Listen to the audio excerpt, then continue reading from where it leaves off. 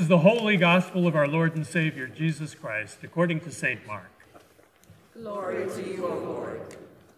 Now, after John was arrested, Jesus came to Galilee, proclaiming the good news of God and saying, "The time is fulfilled, and the kingdom of God has come near. Repent and believe in the good news." As Jesus passed along the Sea of Galilee, he saw Simon and his brother Andrew casting a net into the sea, for they were fishermen. And Jesus said to them, "Follow me, and I will make you fish for people." And immediately they left their nets and followed him. As he went a little farther, he saw James, son of Zebedee, and his brother John, who were in their boat mending the nets. Immediately he called them, and they left their father Zebedee in the boat with the hired men and followed him. This is the gospel of the Lord. Praise to you, O Christ. You may be seated.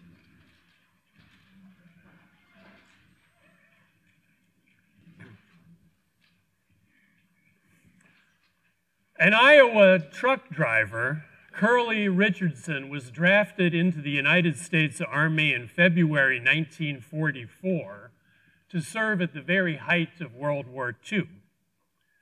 After training in Texas, Richardson was shipped off to Europe, where he rose to the rank of sergeant.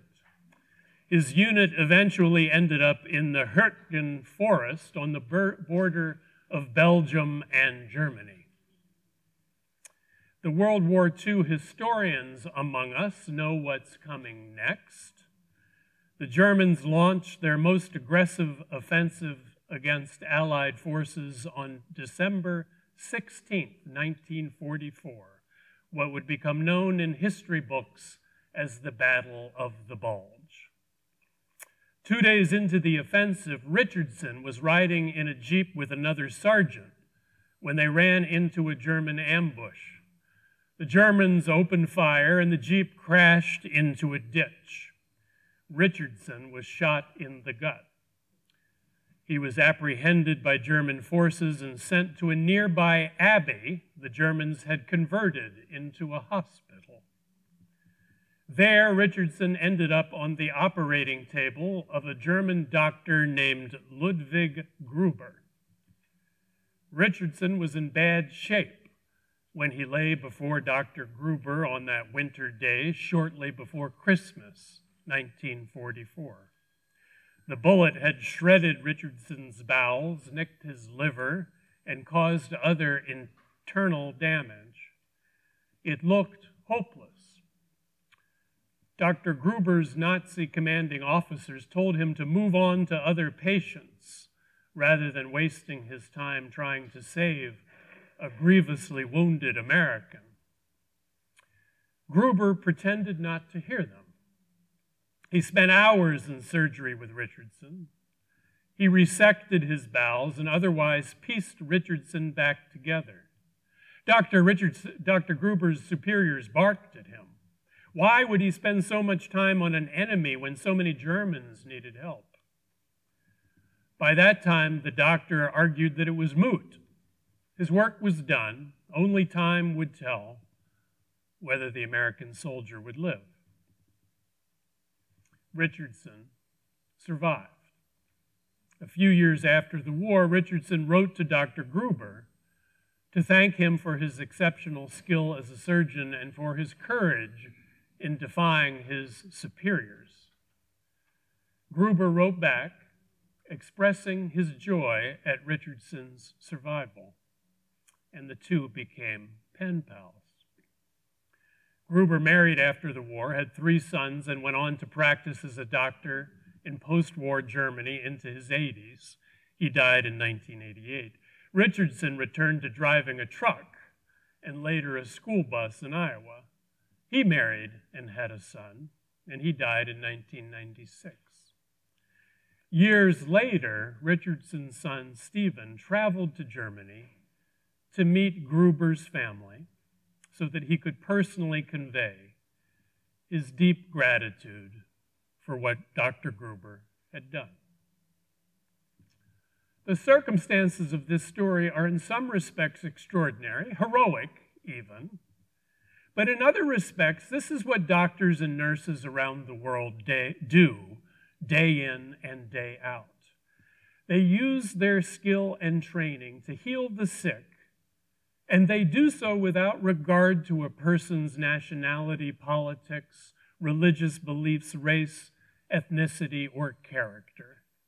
They operate on criminals as well as the most esteemed in the community. This is the moral beauty of the medical profession. It is a ministry committed to healing people, all people, no matter who they may be. The medical arts rest on the conviction that every human being has dignity and deserves care. It is not for us to decide who should or shouldn't be healed based on a fleeting perception of a person's character or worthiness. For the truth is, we are all, each one of us, saint and sinner. For within the soul of every human being there is the capacity for goodness as well as for evil. And God alone can see the complete picture of a person's life. The great Russian novelist Leo Tolstoy once put it this way: one of the most pervasive delusions is that every man can be categorized in some particular way, said to be kind, wicked, stupid, energetic, apathetic, and so on. People are not like that. We may say of a man that he is more often kind than cruel, more often wise than stupid, more often energetic than apathetic, or vice versa. But it could never be true to say of one man that he is uniformly kind or wise, and of another that he is uniformly wicked or stupid. Yet we are always classifying each other in this way, and it is wrong. Human beings, Tolstoy continues, are like rivers.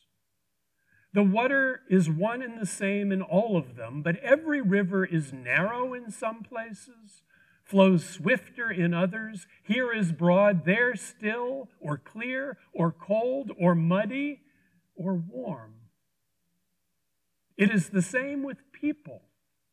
Every man bears within him the germs of every human quality, and now manifests one, now another, and frequently he is quite unlike himself, while still remaining the same person. End quote. This is what the book of Jonah is about in large part. While we tend to remember the story of Jonah for its delightfully comic scene of the wayward prophet ending up in the belly of a whale, it is much deeper theologically than that. And its point, among others, is its insistence on the dignity of every human creature, its critique of self-righteousness and the perils of human beings judging one another, and its revelation of just how boundless our God's compassion is. Let's go back and remember Jonah. The drama of the story is initially set in motion by God's request that Jonah travel to the dreaded city of Nineveh to preach a message of repentance to its people. This can't possibly be right, Jonah says to himself. Nineveh is the capital of the Assyrian Empire, and its people are Israel's archenemies, notorious for their brutal and immoral behavior.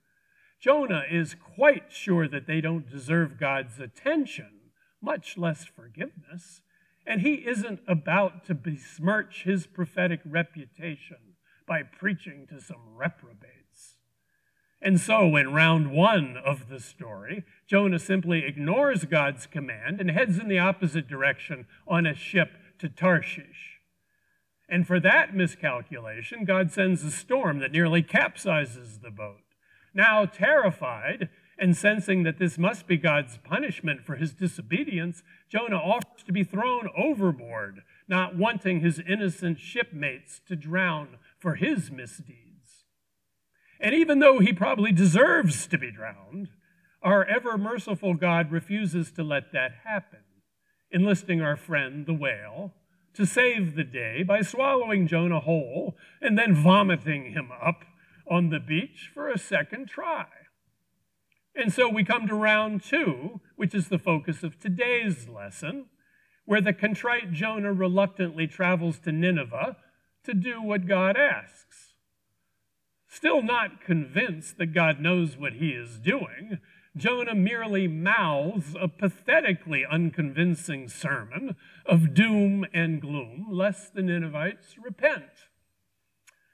But lo and behold, to everyone's astonishment, the Ninevites hear God's word, confess their wrongdoing, and change their ways.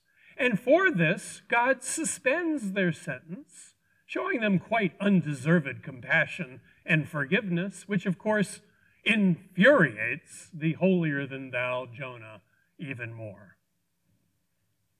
The takeaways from this marvelous story are several. First, it teaches us something important about God. God never gives up on us, no matter how awful we behave or how stubborn we are.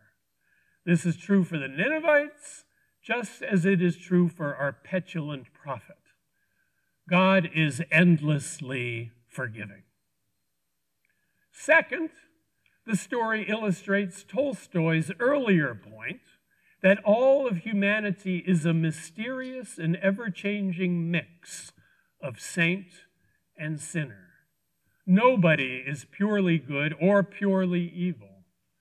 As a result, our penchant for judging one another almost always backfires. Wicked is the word we use to condemn someone who is not sinning the same way we are. The reason Jesus teaches, "Judge not, lest ye be judged," is because we are usually wrong in our judgments, both about others and ourselves. Third, as Jonah's character reveals with such exquisite comedy, self-righteousness can be the most blinding of human disabilities. What Jonah couldn't see is that faithfulness does not mean being perfect, much less a judge of others' imperfection. Faithfulness means being an obedient ambassador to others of God's message of mercy. Faithfulness is not us trying to be like God, but rather letting God be in us. Not self-righteousness, but Christ-righteousness. Finally, and I think this is an especially important message for our time, the book of Jonah is also an invitation to talk to our enemies rather than dismiss them. Remember, the central task God gives to Jonah is to meet and speak with those he cannot stand. Get over yourself, God keeps telling Jonah. I insist that you go and talk to those whom you regard as beyond redemption. In sending Jonah to Nineveh, God is not, I think, merely testing Jonah's obedience. God is also trying to open Jonah's eyes to the dual truths that, one, we are often our own worst enemies, and two, that those we perceive to be our enemies, in fact, have good in them and are capable of change. But in order to make change happen, both in ourselves and in those whom we do not like, people need to honestly and humbly encounter one another, rather than diminishing or demonizing the other. And then together, Together, we need to confess our common waywardness, turn our lives around, and give thanks to the God whose mercy knows no bounds and is the only one who can save us from ourselves. Amen. Thank you for listening to this week's sermon from Holy Trinity Evangelical Lutheran Church in Newington, New Hampshire, part of the Evangelical Lutheran Church in America. You can find us at hteLC.com, and don't forget, you are loved.